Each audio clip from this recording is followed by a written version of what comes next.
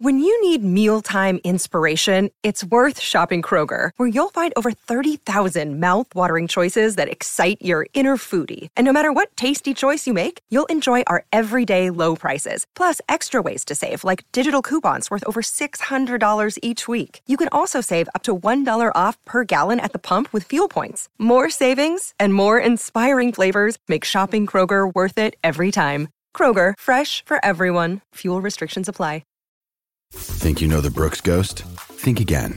Introducing the all-new, better-than-ever Ghost 16. Now with nitrogen-infused cushioning for lightweight, supreme softness that feels good every step, every street, every single day. So go ahead, take your daily joyride in the all-new nitrogen-infused Ghost 16. It'll turn your everyday miles into everyday endorphins. Let's run there. Head to brooksrunning.com to learn more. This podcast episode is brought to you by Coors Light. These days, everything is go, go, go. It's nonstop hustle all the time. Work, friends, family, expect you to be on 24/7. Well, sometimes you just need to reach for a Coors Light because it's made to chill. Coors Light is cold lagered, cold filtered, and cold packaged. It's as crisp and refreshing as the Colorado Rockies. It is literally made to chill. Coors Light is the one I choose when I need to unwind. So when you want to hit reset, reach for the beer that's made to chill.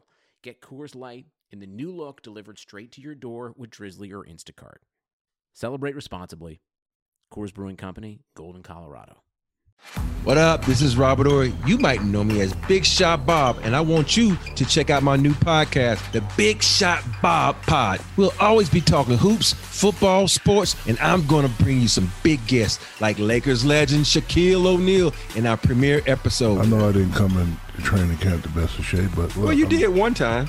Yeah. Subscribe now to The Big Shot Bob Pod on the Podcast One app, Spotify, Apple Podcasts, or anywhere you listen to podcasts.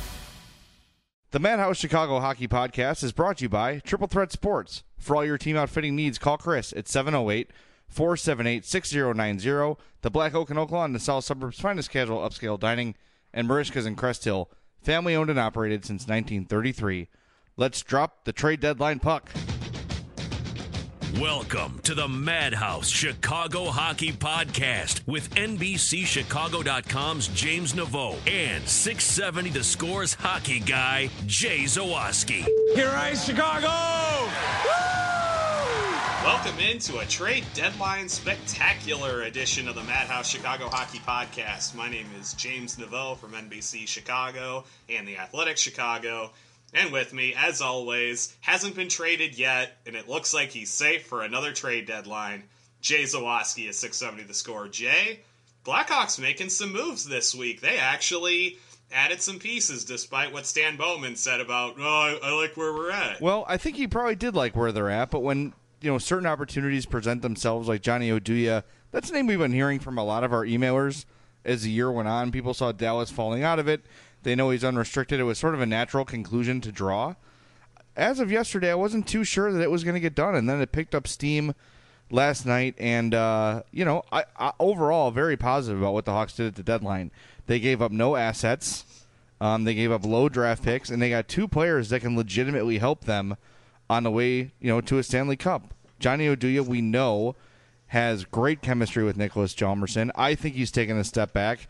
I think you probably think he's taken a step back. Most people do. But Stan Bowman today said this is the same guy we had 2 years ago. So if Oduya is healthy, Bowman expects him to be that same guy and to play with Nicholas Hjalmarsson when he returns. So if he's even a shadow of that, it's an absolute home run to trade Mark McNeil, who was doing literally nothing in Rockford. And literally he had every chance in the world to crack this rotation. He couldn't do it. And that tells you everything you need to know about how the Blackhawks. And I don't know if you saw, John Dietz wrote a piece about McNeil, probably I think about a week ago or so, with quotes from Ted Dent, the Rockford head coach, saying that his problem is focus. His problem is sort of sticking with it and getting over the mental hurdles of things. He's got the ability, he's got the talent, he just can't seem to get his head into the game. Well, that's something that's really difficult to fix. People's personalities don't change. And maybe McNeil, I think we're looking at another Jack Skilly type that if he does make it to the NHL, it's going to be in a very, very limited role. Yeah, and I mean, you're not you're not looking at a guy who has superstar potential by any stretch. Because, like I said, if the Blackhawks thought that he had a ounce of potential to thrive in their system, he would have gotten a shot this year. But he never came up. And to me, that tells you that they look at guys like Tanner Caro and Ryan Hartman and Vinny Hinostroza and Dennis Rasmussen and Richard Panik. They look at all of those guys as better fits for their system. Tells you everything you need to know about the former first-round pick, and doesn't shock me at all that he was used in a trade like this. And to get a legitimate asset in Johnny Oduya, it's a great move. And even if that does become a third-round pick, that means the Hawks did very well in the playoffs, and I don't think anyone's upset about that at all. So, all in all, I like the whole thing. We've seen one game of Thomas Yurko. Is that correct? One or two? I think just one. Yep, only one. He played against St. Louis on Here's Sunday. My grand conclusion on Thomas Yurko is he's fast and he can have the puck, but then he skates into a defenseman and loses the puck. That's what I've seen from him so far. Obviously I'm kidding, but he's got some skill if he can put it together here. Like we talked about when the trade broke during the last podcast, a very similar to Richard Panik situation. Give up, a guy with some upside. Give up very little to get him, and if you make something out of him, great. And if not, no big loss. And it's a third-round pick. It's not like I get the idea that third-round picks teams should be able to hit on, occasionally get a good player in that spot in the draft, but it's also not like a guaranteed thing at all, especially where the Blackhawks are hoping to be picking. They're hoping to be picking the back end of the third round, like around pick number, it'll be like 90, 91 this year because you have Vegas added into the mix, so Blackhawks are hoping that they're picking toward the back end of the third round, and that pick's not really going to matter. So that a third-round pick for that is basically meaningless. What I thought was interesting today was listening to people bring up the fact that Thomas Vanek from the Red Wings basically was the exact same return as Thomas Yurko. And it made me wonder, aside from potential cap issue maybe, why wouldn't the Blackhawks maybe go for Vanek instead of Thomas Yurko? I have a thought on that, but I'm interested to hear what you have to say. My initial thought with that is that they really think that Yurko can be someone they can keep around long term. This summer he's going to be a restricted free agent. They will have the opportunity to re-sign him. It's very unlikely he's going to sign for anything more than $1 million, if I doubt it's even that much, as opposed to Vanek, who's an unrestricted free agent who had a good year in Detroit and will probably look to make some money this summer. They would trade it for a guy that they can keep around if they choose to. And obviously Vanek's a better player. There's no doubt about it. But I like sort of the long view here from the Hawks. We talk about this all the time. A team is pressed against the cap as the Blackhawks are. They need inexpensive talent. And if you need guys like Richard Panik who are going to come in and provide you cheap help and have controllable contracts and controllable contract situations. Exactly right. And that is exactly what Yurko is now, and it's exactly what he will be next year if the Hawks decide to keep him. I'm assuming they're going to. That was not a name on a lot of people's radar, but you saw Pierre LeBrun said Yurko's the guy the Blackhawks have wanted for some time. So that's not just like let's see what we can do at the deadline. That's someone they targeted. That's someone they think they can make into something. They identified exactly him. right. Yep. So, yeah, go ahead. Were you a little bit surprised the Blackhawks didn't end up moving Ville Poca at the trade deadline? And I knew there was a lot of kind of smoke around him that they were maybe offering him up for another prospect or two, or maybe a decent draft pick or something. Are you a little bit surprised that they're going to hold on to him? Yeah, just because of the smoke recently. I don't think there's any problem with holding on to him. Again, he's another guy, correct me if I'm wrong, will be a restricted free agent this summer. You are correct. And when they say they're shopping guys, say they because McNeil's name was there too. If McNeil and Polk are the guys you're dangling, it all depends on which team you're talking to. Maybe one team wants a defenseman, one team wants a forward. So it's possible that just because he was dangled out there doesn't mean they necessarily wanted to trade him or needed to trade him, but it was a piece they were willing to move to get what they wanted. So I'm not totally surprised. If they moved him for a pick, it wouldn't have shocked me either. But I don't think they were necessarily we have to rid ourselves of Ville Poca. I didn't get that sense at all. I did sort of get that sense with McNeil, though. Do you think you have a chance to see him maybe get moved at the draft, maybe get packaged with Marcus Kruger, and the Blackhawks try to shed some cap space and maybe try to get a decent draft pick and a prospect? Do you think that's something you could see happening? I really don't eliminate anything with Bowman. I think that he's always several steps ahead of where the fans are thinking, where even the media is thinking. He's got a plan. It's clear, and sometimes it's tough to see in the present time, but as time goes on, you see it unfold, and I know that if there's a way he can make the team better, he has considered it. He's looked into it, and a great example of that is what happened yesterday when he re-signed Michael Roosevelt and Jordan Tutu. My initial response was, why? Why? But then you think about it for a second, and then all of a sudden, makes all the sense in the world. Yes, you're a much more eloquent man than I am, so I'm going to put you on the spot and see if you can sort of explain to the listeners why that move made sense when considering the expansion draft coming up. Simply put, this move gives them 2 more players now that will be eligible to be taken in the expansion draft, and it gives them the opportunity to protect Ryan Hartman instead of having to expose him to the draft. That's pretty much the only reason you would re-sign Jordan Tutu at this point.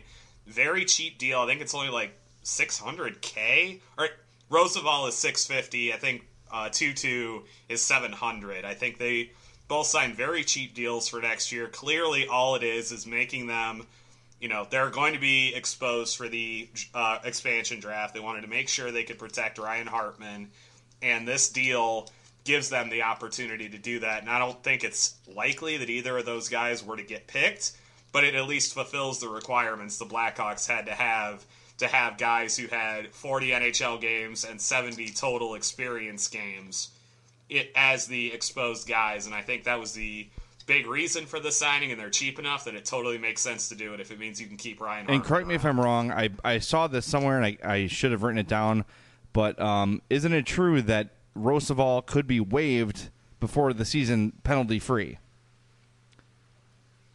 Or just outright released? Can. Well, if you waive him, you're not on the hook for any money because he's below the $900,000 threshold. So, I mean, it makes all the sense in the world to me. The Blackhawks just say, hey, Mike, thanks for that. We're going to go ahead and waive you and send you to Rockford, and if you want to play in Rockford, that's great. If you want us to, release you, we can do that too. The Blackhawks aren't going to try to dick him around. They're going to let him do what he wants to do if he's not really part of their future plan for next season. And this is a thing that we all need to keep in mind when things like this happen. And we look at Roosevelt sort of as like a video game character. Like, this is just a guy, and all we know him as is a person that plays hockey, and we know he doesn't do it very well anymore. He's a guy that Joel Quenneville adores. He's a guy that the teammates like to have around. He's been in the league forever because he's 900 years old, as we know. He's doing the job with a lot of experience for what they need him to do. It's a guy that, and yes, it'd be better to have someone younger. That would be more ideal.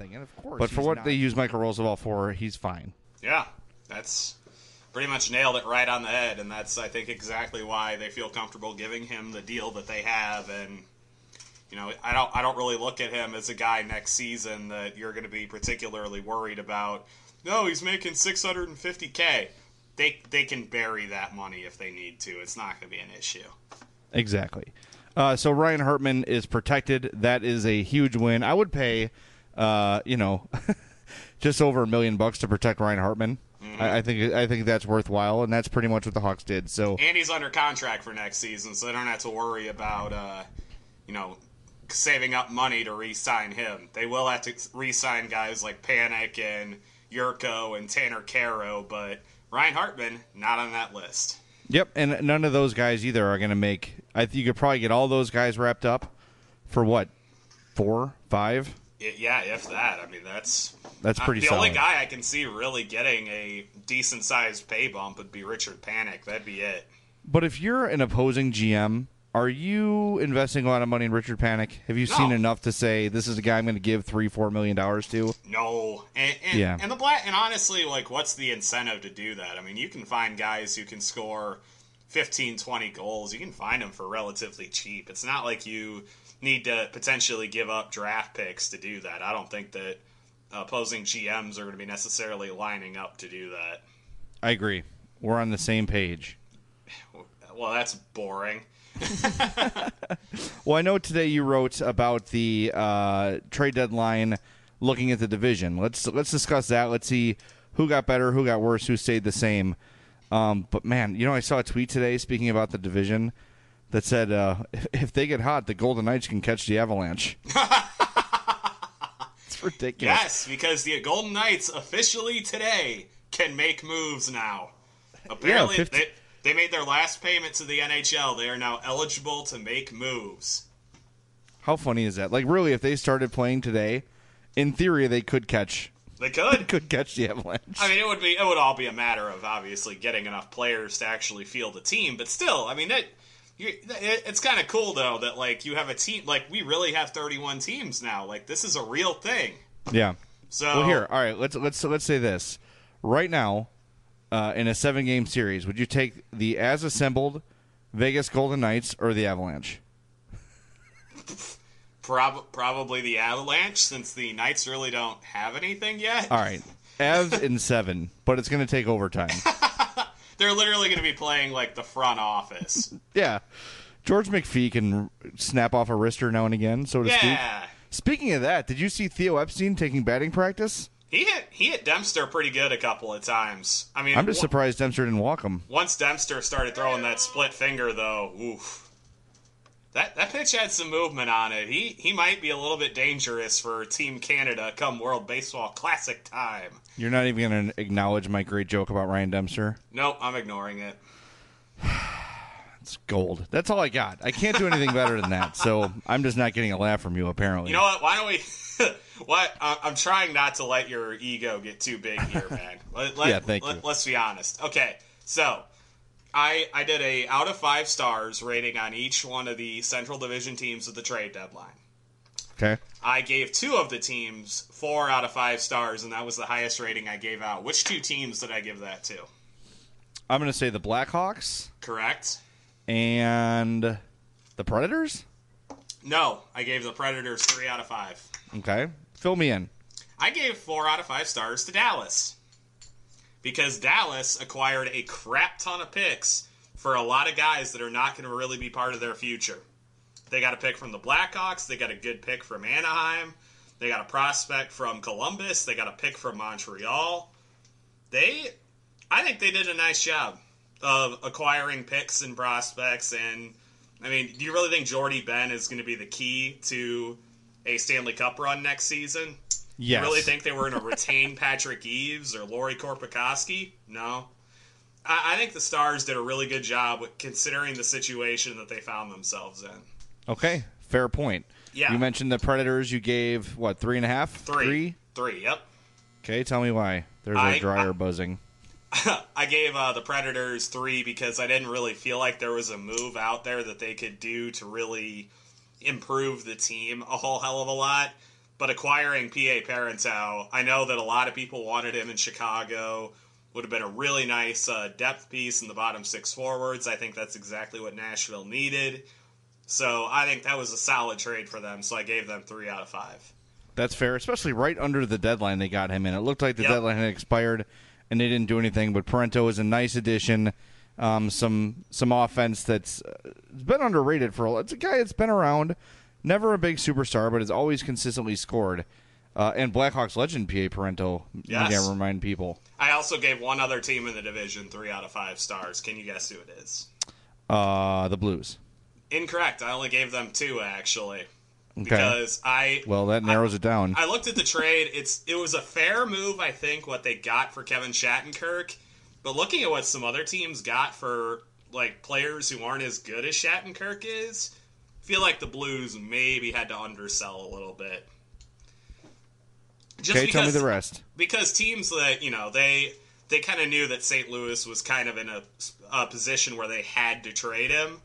So I think the Blues didn't really have any leverage. And they did a decent job, but not a great one. And I obviously think it hurts them for the short term, too. Okay. What do you got? The Jets and Avalanche. The Jets and the Avalanche both got 2 out of 5. The Jets and the Avs have the same issue. They don't know whether they want to rebuild or not. And I know the trade deadline is not a really good time to start a teardown of a team, but at the same time, neither team really has a direction, do they? No, absolutely not. I mean, I know the Avs, you're going to get a better return for Matt Duchene and Gabriel Landeskog if you trade them near the draft or something like that. or maybe like a Tyson Berry, maybe. But I really do feel like the Avalanche, they need to decide what they want to do. Clearly what they're doing now is not working, and I feel like Joe Sakic just keeps like spinning his wheels, and he's not really doing anything to make the team better. So that's more an indictment of their front office approach than necessarily just what they did at the deadline. Yeah, that's fair. And, we heard the rumors of Duchesne and earlier in the year, Landeskog, and they've got all this young talent, like you said, and they just don't know what the hell to do with it. And yet they can't get it figured out at all. Well, this is my thing. Like, I'm glad that sports are getting smarter. Front offices are getting more, and I'm not just especially in hockey. I'm not a stats wonk where I just like, well, his Corsi says he's good, so he's good. I don't really believe that. I think the eye test has a lot of value in hockey. But with this movement towards analytics, you're getting coaching hires and GM hires that are not like, well, this guy, he's a former Avalanche, and he knows what it means to wear the navy, mauve, and gray. Like, you know what I mean? That's so dumb. Like, Joe Sakic was a great player. Congratulations. Steve Yzerman's like the one real exception to the rule of former player as GM. Dale Talon did a good job as a GM, there's no doubt, but he was never a star player just brought in for his, because, well, he understands what it means to be an Av. No. He was a guy that, first he was a broadcaster, dabbled in front office stuff, and was named GM. And he earned it, and over time he improved big time. Yeah. I think the era of naming the former star player a coach or GM, it's starting to go away, and I think that's a good thing. I completely agree. The other team I gave 3 out of 5 stars to was Minnesota. I feel like if Martin Hanzal ends up working out and they can get him to play as a top 6 winger, that makes the Wild a very, very good team and one of the top 3 or 4 teams in the NHL. But if he doesn't and he has to move back to center, that price tag was a little excessive considering they gave up 3 draft picks and a prospect to get him. Yeah, and they're already a really good team, and they already have a really good chance at winning a Stanley Cup. And yes, they're probably better with Martin Hanzal, but I don't think he's going to be, when we look back on it, if the Wild do win the Stanley Cup, it wasn't because of him. Exactly right. Martin Hanzal was the difference between a cup. Of course, depth. We've talked the last few weeks. We've mentioned this about the Hawks. Is the reason they've been able to win is because they've had such depth, and Hanzal makes them a deeper team for sure. Yep. Definitely. So I'm glad. I like when teams go for it. I'm a big fan of what the Wild did. I love that the Caps said, we're really good, let's get even better, and went and got Kevin Shattenkirk. Yeah, they did. I like that Toronto. Brian Boyle's a nice player, not a huge difference maker in my mind. Right. But that sends a great message to a young team at the trade deadline of saying, look, we're going to go for it. We're going to try to get a guy that's going to help us right now with playoff experience and leadership and blah, blah, blah, all those things you need during a cup run. And they went and got Brian Boyle. I like that. I was a little shocked they gave up Frankie Corrado in that trade to get Eric Fehr. That surprised me a little bit. Yeah, that was strange. That was sort of strange, and that was another one of those last minute, like, is Eric Fehr gonna? Yeah, that guy's just a total journeyman, and doesn't really add much aside from here I am on the ice doing things. Here I am taking up space. Yeah. All right. Well, I like that. That was good. Good writing. Thank good writing, you. Dickie. Yeah, I did a good thing. You did. You did a good thing. Now I have to ask you the big question. Who is the team to beat after the trade deadline in the NHL? Who do you think is the best team in the league?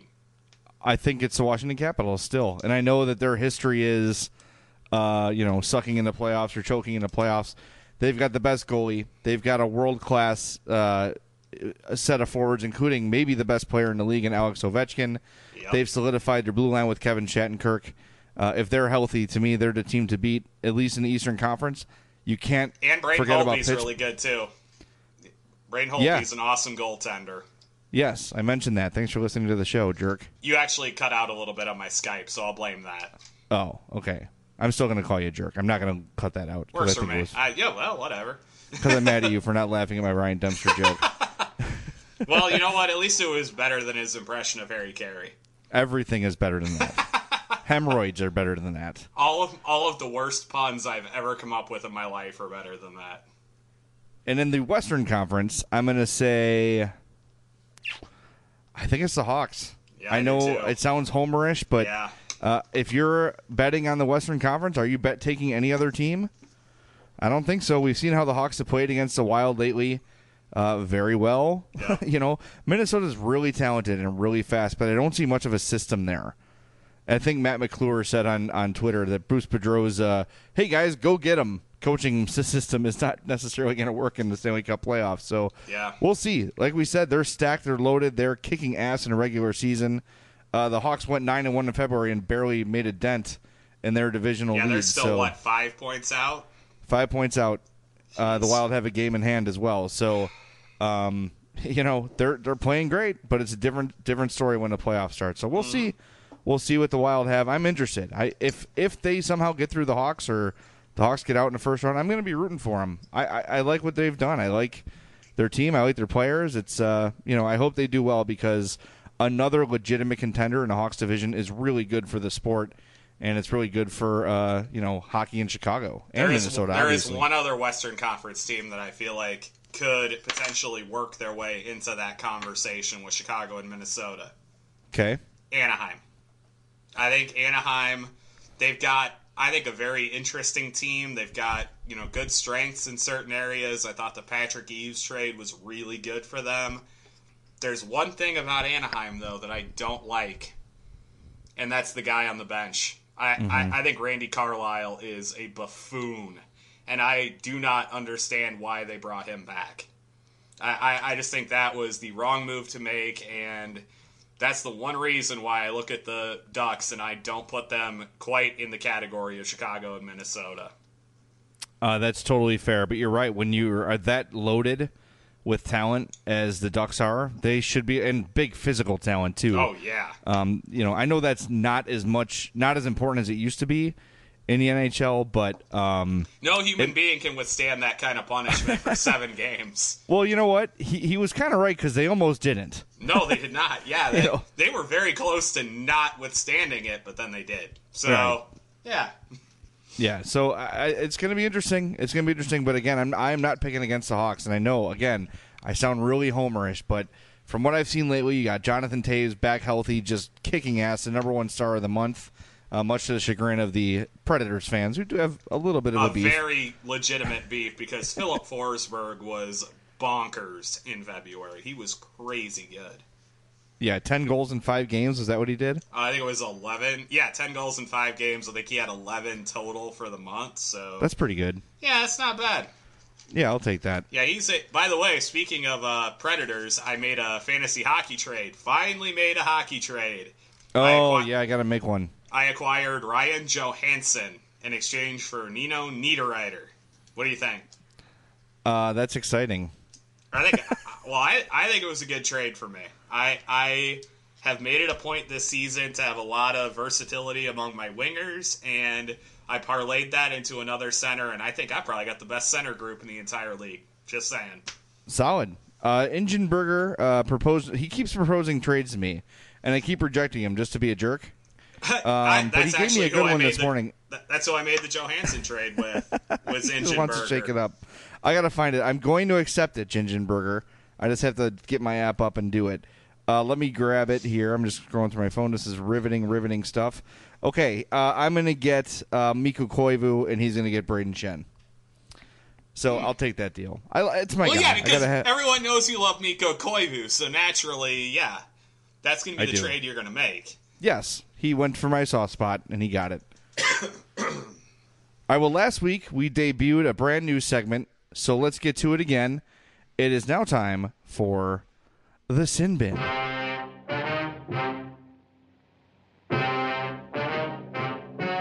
Let's enter the Sin Bin on the Madhouse Chicago Hockey Podcast. You go to the box, 2 minutes by yourself, and you feel shame, and then you get free. James, would you like to go first in this week's edition of the Sin Bin?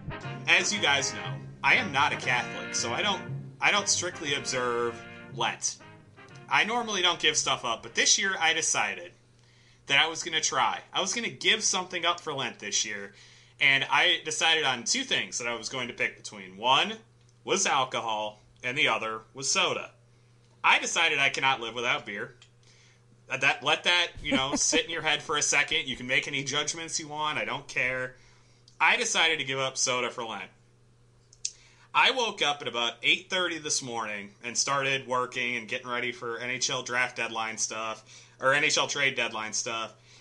Walked over to my refrigerator, grabbed a cherry Coke out of the fridge, drank the entire thing, and as I put the can down when I finished, I realized that it took me less than 9 hours to screw up my Lent thing.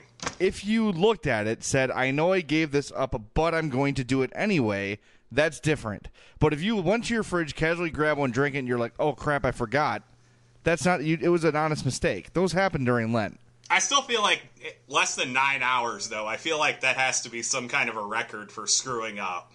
Well, see, it just dawned on me that I did the same thing today. Oh!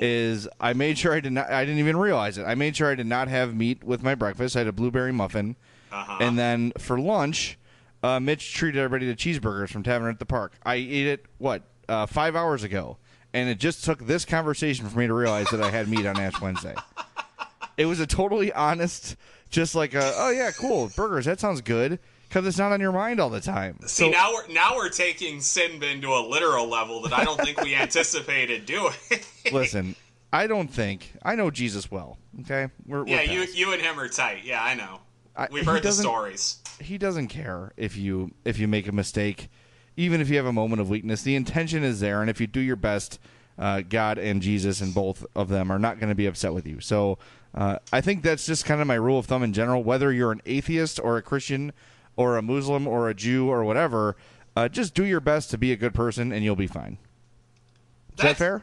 Hey, man, that's some good life advice, man. Don't be an asshole, treat people right, and you're good. All right, it's time for me to confess my multiple sins, even though I just did one. Multiple. All right, do you want the hockey one or the non-hockey one first? Well, I figure since we're already on the non-hockey track, why don't we go there first? All right, are you aware of who Rachel Dolezal is? I've heard the name. I could not pick her out of a lineup. I'll remind you, she was I think it was last year, she was I forget what her job was, but she posed to be a black woman and she was white. Oh, God. Do you remember her with the curly hair? Yeah. Okay. She was in the news again this week, and she changed her name. I didn't even read it. I just saw the headline.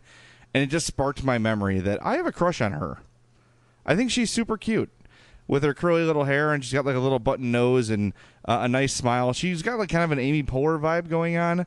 I mean, she's a detestable human being, but I think she's cute. So there's my non-hockey sin. Oh my goodness. Yeah, all right. No, I'm sorry, man. You're kind of on your own here. I figured I would be. No, when I tell people that, they just stare at me like, "What is wrong with you?" Yeah, I'm cool. Thanks. I'm just being honest. I'm just being as honest as I can be. And then my hockey sin today. You're not going to believe this, but today we saw that the Carolina Hurricanes were shopping Teuvo Teravainen. Yes. And my first thought, not interested. Really? Yeah. I don't want to go through the whole thing again. Ah, yes, that makes sense. As much as I like him and as much as I think he could grow to be a really good and consistent player, I don't want to go through the frustration of it again. I don't want to go through the disappointment of it again. I don't want to go through the hemming and hawing and the arguing about it again. I'm kind of glad it's over. Now that he's gone to Carolina and not turned into a superstar, I'm kind of good with it. So I know that's a shocking revelation, and it sort of surprised me. But when I saw that headline, I knew people were going to talk to me about it, and I just thought, I'm really not interested in Teuvo Teravainen returning to the Blackhawks. I definitely think you're on the right track with that, for the record. Thank you. Well, do you feel better? Yeah, I do. I felt really bad when I got done like drinking that soda. I was like, man, shocking lack of awareness. I've been trying lately to be more present in every moment, just kind of like savor life kind of thing. Yeah. And I felt like I really let myself down with that because I was like, if I had really stopped to think about that for a second as I pulled the soda out of the fridge and was drinking it, pretty sure it would have come to me a lot sooner if I had actually been, doing what I've honestly been attempting to do recently in my life. So I appreciated the vote of confidence from you on that, and I definitely am going to I'm going to give it another go, I think. All right, well, you were living life, so that's why you forgot. So you are forgiven, my son. Fair enough. Yeah. Thank God. All right, the Sin Bin was brought to you by our friends at Marishka's Restaurant, 604 Theodore Street in Crest Hill, just west of Route 53. Family owned and operated since 1933. Third and fourth generations of the Z family serving you.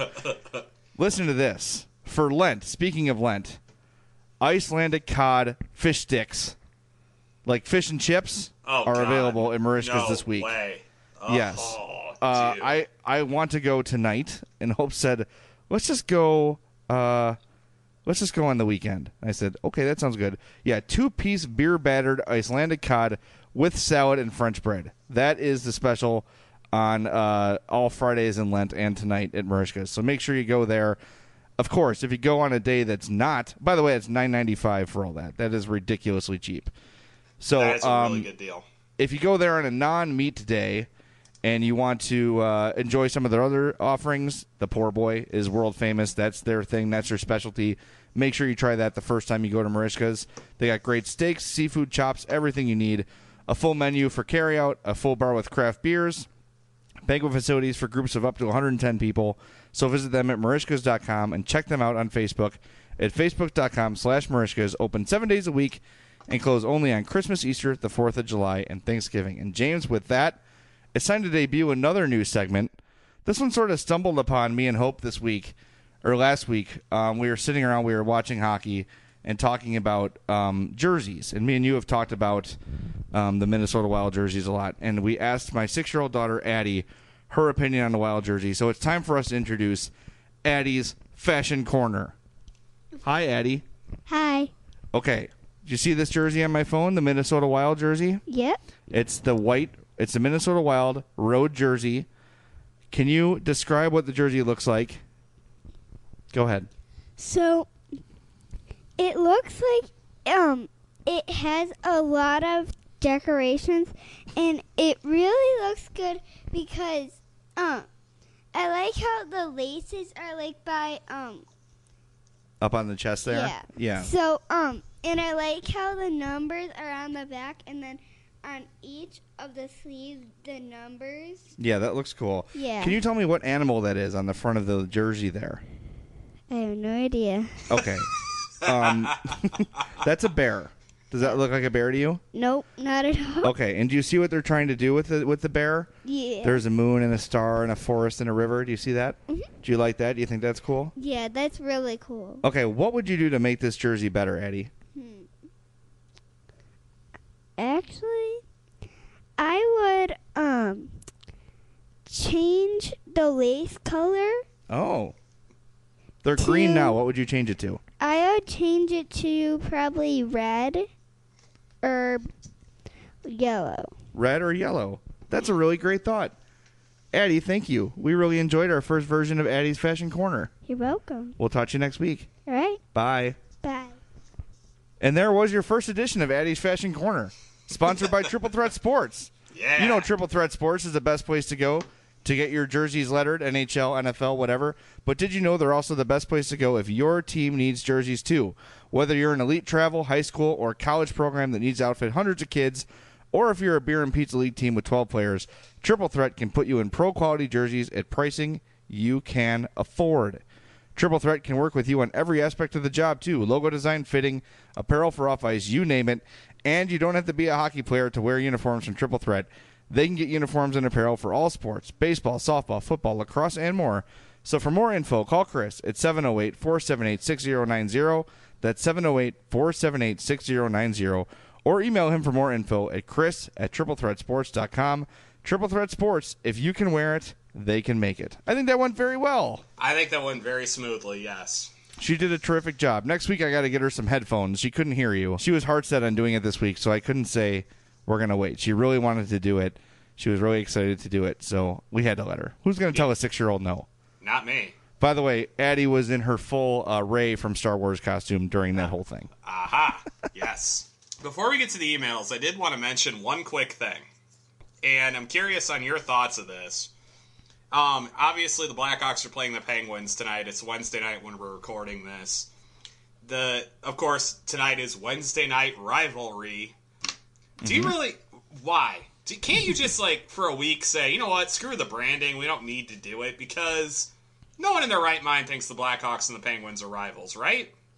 I think the perceived rivalry is Taves and Crosby. I guess, but is that really much of a rivalry? They've only played each other, once? Twice? It feels like a handful of times. Speaking of which, today is the 3-year anniversary of the Stadium Series game, which I think was their first ever meeting. Correct. And one of the finest moments there was Taves was mic'd up, and Crosby dove, and he called him on it and was ragging on him for Yes, it. he was, and I really enjoyed that. So if they want to focus on that aspect of it, the Crosby versus Taves thing, I'll listen. But the teams themselves are not rivals in any kind of way. No, you're right. You've got the Cup final, obviously, but but that's who like the White remembers that? Of course, it's like the White Sox and Dodgers, World Series rematch. When was that? 50 years ago? Yeah. No one cares. Yeah, or when the White Sox play the Astros now that they're both in the same league, it's no, that's cool. All right, I'm with you on that. But you know what? I gotta say, they're trying. They're trying to market. They've got the Star Sunday, where they make sure star players are highlighted all the time. That's a good idea. They're trying. It's baby steps. Excuse me, that was gross. It's baby steps for this league. When almost every marketing decision they make is wrong. When they do come up with something that's somewhat cute or thematic, I guess you got to give them some support. Are they doing the ISO cam thing, by the way, on the website like they were a couple of years ago? I have stopped trying to use the website because it's such trash that I don't even really bother, so I couldn't tell you. I'm not going to talk too much smack, being that, NBC employs me, etc., but, yeah, they need to do better. I don't think the NBC that employs you, though, is responsible for the hockey coverage decisions. Fair enough. Yeah, you're allowed to have an opinion. Come on. That's what you're paid for. Now are you ready for emails? Yes, now I am ready for emails. Thank you for indulging me in that little brief foray into NHL marketing. Let's do it. Email the guys at madhousepod@gmail.com or follow them on Twitter @madhousepod. The email segment, as always, is sponsored by the Black Oak, a great addition, a newish addition to the South Suburbs. The Black Oak is a full-service restaurant and tavern located at 9630 South Pulaski in Oak Lawn. The Black Oak serves breakfast, lunch, and dinner with hours from 7 a.m. to 2 a.m. 7 days a week with signature burgers consisting of a proprietary blend of beef brisket, beef chuck and short rib, and a steak sandwich made from Australian Wagyu sirloin. You're sure to love every bite. With 13 TVs, you're sure to catch every minute of the Blackhawks, so stop by for an outstanding meal and stay for the great atmosphere. Contact the Black Oak at 708-572-4500 or on Facebook at facebook.com/Black Oak Tavern. The Black Oak, the South Suburbs' finest casual upscale dining. We talked about Marishka's beer-battered Icelandic cod. Now is a great time to go to the Black Oak and try their awesome fish tacos. They are amazeballs, as the kids say. As the kids say nowadays, yeah, in the parlance of our times. Yes. Okay, so a little bit of an update to our email segment. For whatever reason, our podcast has blown up over the last, 2 or 3 months? Yeah. Once again in February, we had over 6,000 downloads. That doesn't even count people that just stream it. That doesn't count people that just listen to it, on the Patreon site, or the Podomatic site. We have a butt ton of listeners. With that comes a butt ton of emails. This week we got 50 emails. So obviously we're not going to be able to get to all of them. I went through and I sort of randomly picked some of the ones we're going to get on. We have a lot of regulars. Because we have so many new emailers, I want to make sure I get their questions in. I'm sure our regulars like Salsa Shark and Gingenberger and those people will understand if they get a week off. We'll answer your questions via email, but we can't possibly get to all of them. We want to get some new people in this week. So with that qualifier, our first email comes from Peter K. He says, "Hey, gents from sunny Queensland." Ooh, nice, dude. That's awesome. He's responding to our homework assignment. Last week we asked people how their feelings on Patrick Kane have evolved from last summer to now. We were sort of conflicted still, you and I, and we want to know how the listeners felt. We got a lot of response to that. So again, we can't get to all of them, but some of the shorter ones we're going to highlight here. So as he said, my homework assignment, I appreciate Kane as a hockey player and do find it easy to enjoy what he does on the ice, but it stops there for me. I think he's got a lot to be desired as a quality human being. With the off-ice controversies over the years, it'd be great to see a heartfelt charity effort by him to at-risk women to show support towards the world's most victimized people group. Just a thought. It's a great idea. And it's a tremendous idea. Andrew Shaw, who used the FAG word, I guess I just spelled it, last year in the playoffs, has gone out of his way to become somewhat of an advocate for gay rights. And he's the representative in Montreal for You Can Play. And that's a good thing. Maybe it's not totally sincere, but it's hard to question that when he said, look, I was very apologetic. I was very sorry. I didn't really think about what I was saying when I said it. And now he's taking action to back up those words. It would be great to see Patrick Kane do something, and we see very little of that from him. And maybe he does it behind the scenes, and you do see him at the hospital visits and things like that. But, you know, Duncan Keith has an event, and Brent Seabrook has an event, and Jonathan Taves is out there helping people all the time. It'd be nice to see Kaner get out there a little bit more often than we've seen so far. And I do understand the idea of, like, not wanting to appear disingenuous, but you know what? I'd rather you appear disingenuous and actually do something to help than the alternative, which is to kind of brush it under the rug. So I definitely agree with that, and I think that's a very good response to that question, I think. Yeah, and all of them are very thoughtful. Here's a question, too. He says, can you break down how to do a Chicago accent and keywords to incorporate?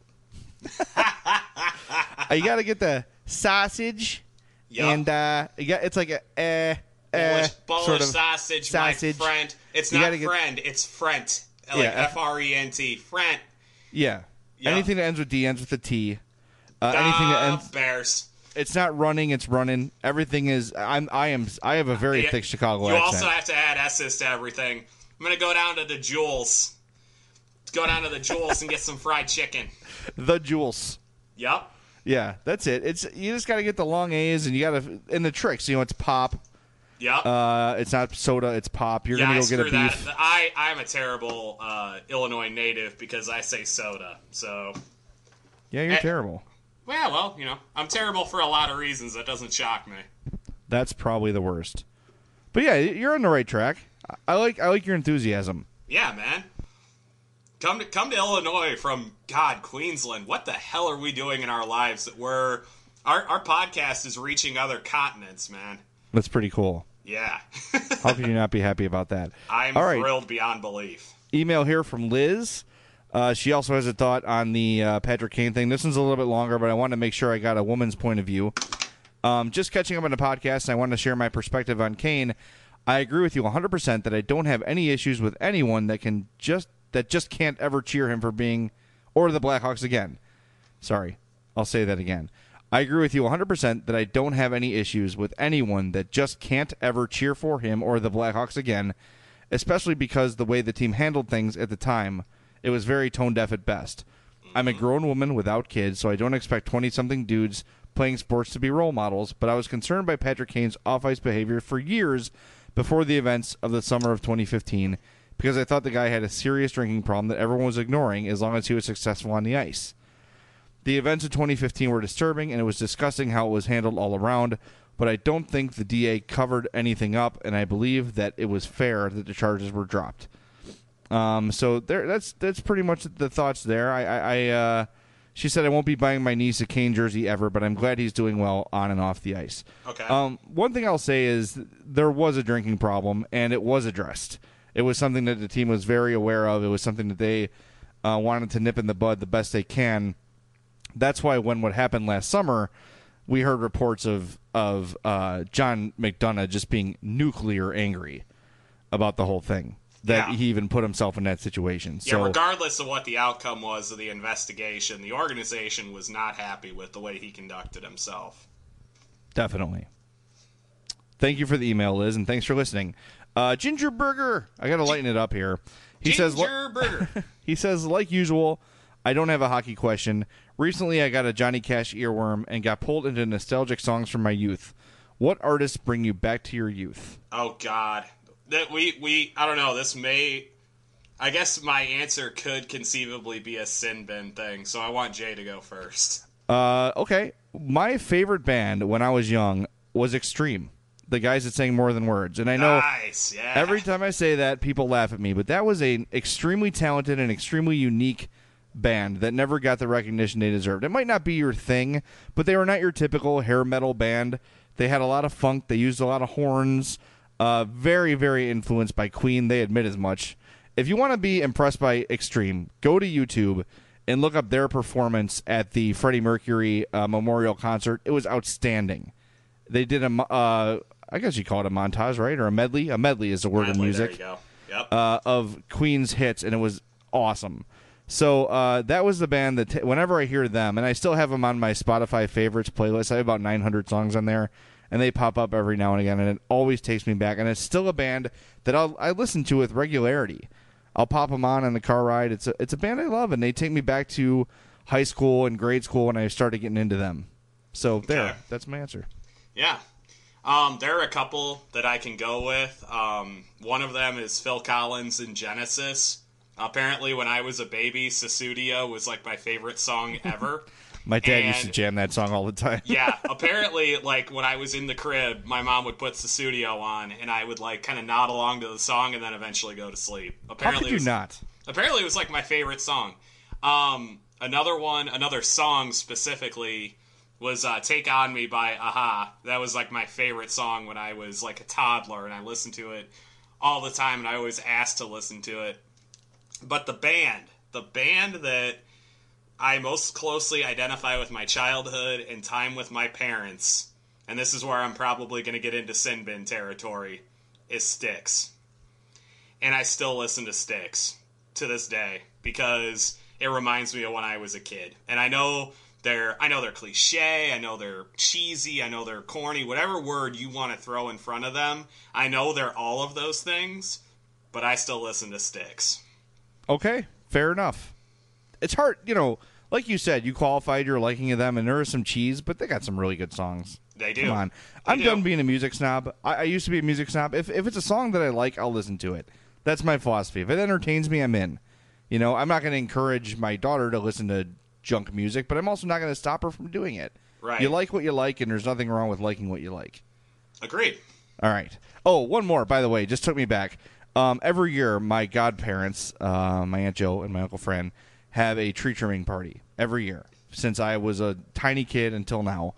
And every year they play the John Denver and the Muppets Christmas album. And I have it on vinyl. I listen to it every Christmas, and I get choked up listening to it every year. It just takes me back to those parties. Mm-hmm. And even though it's John Denver and the Muppets, it's not a very serious album.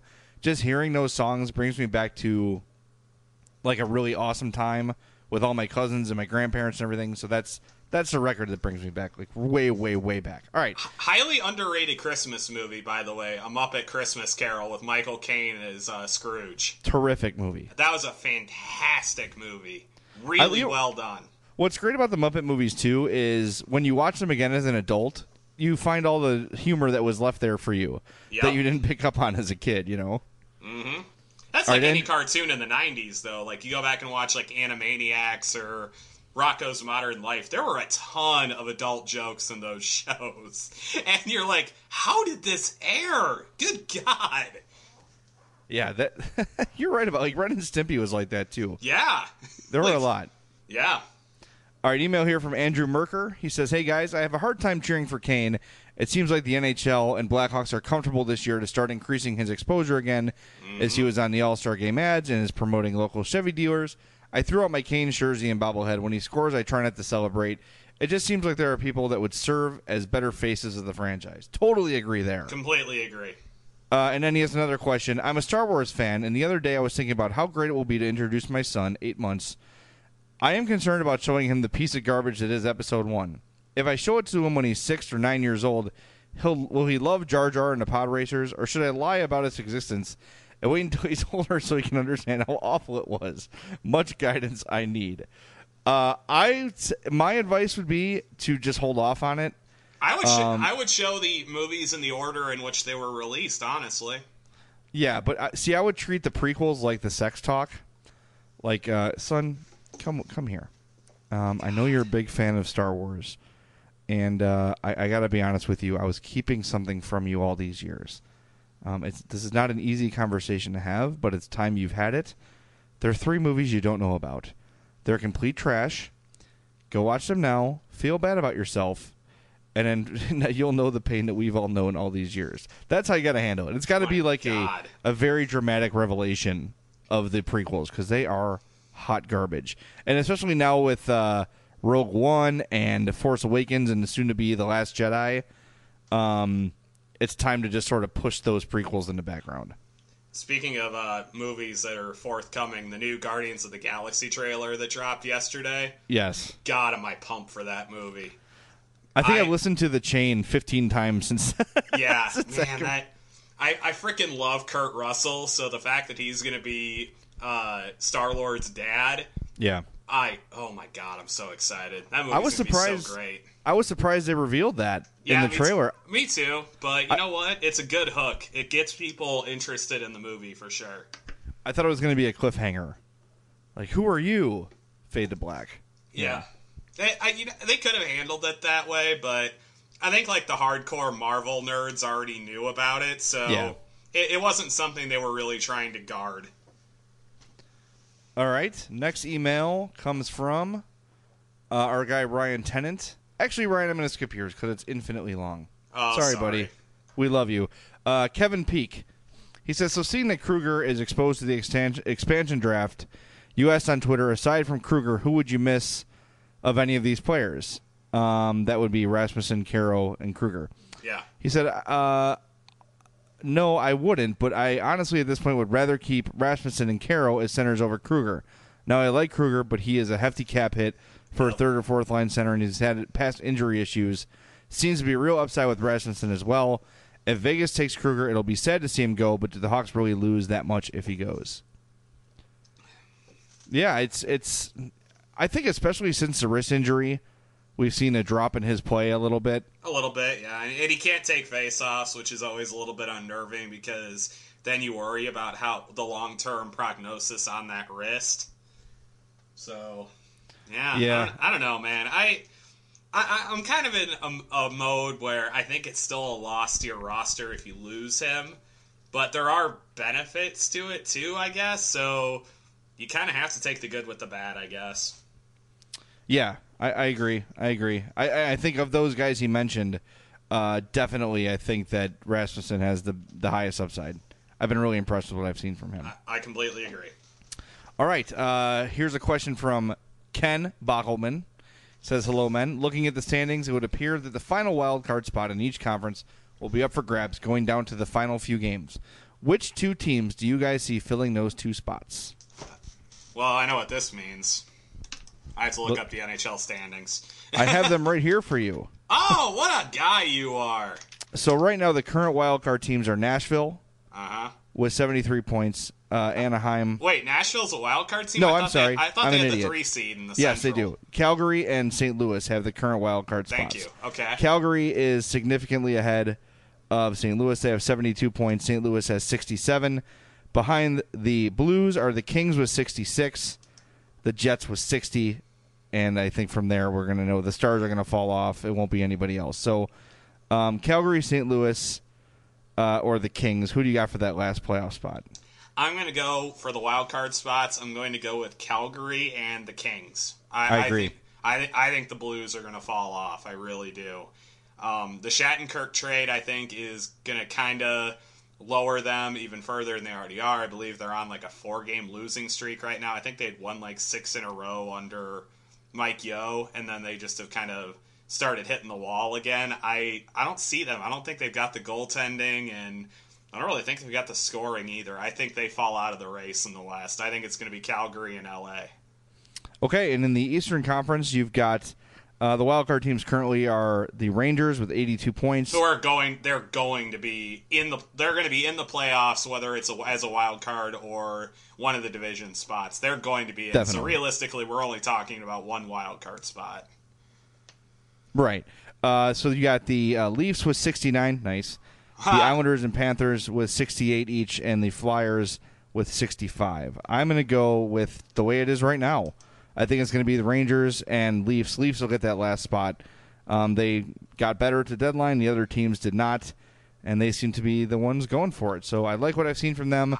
The young players are only getting better, so I think the Leafs are going to make the playoffs and lose in the first round. But they'll get there. What I think is going to happen is I think that Florida is going to get hot, and I'm going to go ahead and say it. I think Ottawa is going to fall off the path a little bit, and I'm going to go ahead and say Boston and Toronto both make it as division teams, and I'm going to say that the wild card teams will be the Rangers and the Panthers. Okay, I like that. That's a bold prediction, my friend. But you're right. Ottawa, 72 points. They're in second place in the Atlantic, but that's not saying much. Boy, they also have games in hand, too, but I just don't trust them, man. I really don't. They didn't get better either, really. Do you think Burrows makes a huge difference for them? No. Nah, I don't either. But they do. They locked him up to 2 more years as soon as they traded for him. Oh, boy. By the way, the Hawks were interested in him. I don't know if we discussed that on Saturday, but he was one of the guys the Hawks had an eye on. They were looking to sort of upgrade the toughness on the bottom 6, bring in a guy like Burrows who's physical and can score, but it didn't work out. I mean, Ottawa gave up a lot to get him, and the Hawks no way were going to match that package, so that one fell apart. Maybe they're better off without him. Who knows? It would have been interesting, though, to see the reaction when Alex Burrows got traded to the Blackhawks. Oh, God, yeah, that would have been interesting is one way to put it. Yes. Outrage might be the other one. Yeah. All right, well, that's going to do it for this edition of the Madhouse Chicago Hockey Podcast. A couple things I want to mention before we go. If you'd like to support the podcast, make sure you visit our Patreon site, patreon.com/madhousepod. Lots of donation options on there, so check that out. Also, please make sure you review the podcast. Give it a 5-star review and write a little something about it. That helps us move up the charts so people can find us more easily. Helps us move up the iTunes ratings as well. And there's one more week to help out the Rush Hospital Epilepsy Center via 26shirts.com. They have 2 shirt designs now going to support my sister's cause. If you don't know, my sister passed away on January 19th. She was 36 years old after a long battle with epilepsy. And we have this charity thing going with 26shirts.com. Check my Twitter. I've tweeted out the link several times, so it should be very easy to find. $8 from each shirt goes directly to the charity. So jump on that. There's a Duncan Teeth design and a Welcome to the Madhouse design, both very, very cool. So make sure to check that out. And if you'd like to just donate, that would be fine as well. So with that, I want to thank everybody for listening to the Madhouse Chicago Hockey Podcast, which has been brought to you by Triple Threat Sports. For all your team outfitting needs, call Chris at 708-478-6090. The Black Oak in Oaklawn, the South Suburbs' finest casual upscale dining, and Marishka's in Crest Hill, family owned and operated since 1933. James, I think we're going to talk, maybe this weekend or early next week? I think Saturday might be a good day. We'll have a couple of Blackhawks games to preview and recap, and yeah, things are going to start really picking up steam here, man. We're entering the home stretch. Can't wait. All right, man, we'll talk to you soon. Everybody, thanks a lot for listening. We'll talk to you very, very soon. Again, thanks for listening to the Madhouse Chicago Hockey Podcast. For my partner, James Neveau, I'm Jay Zawoski. We will talk to you next time.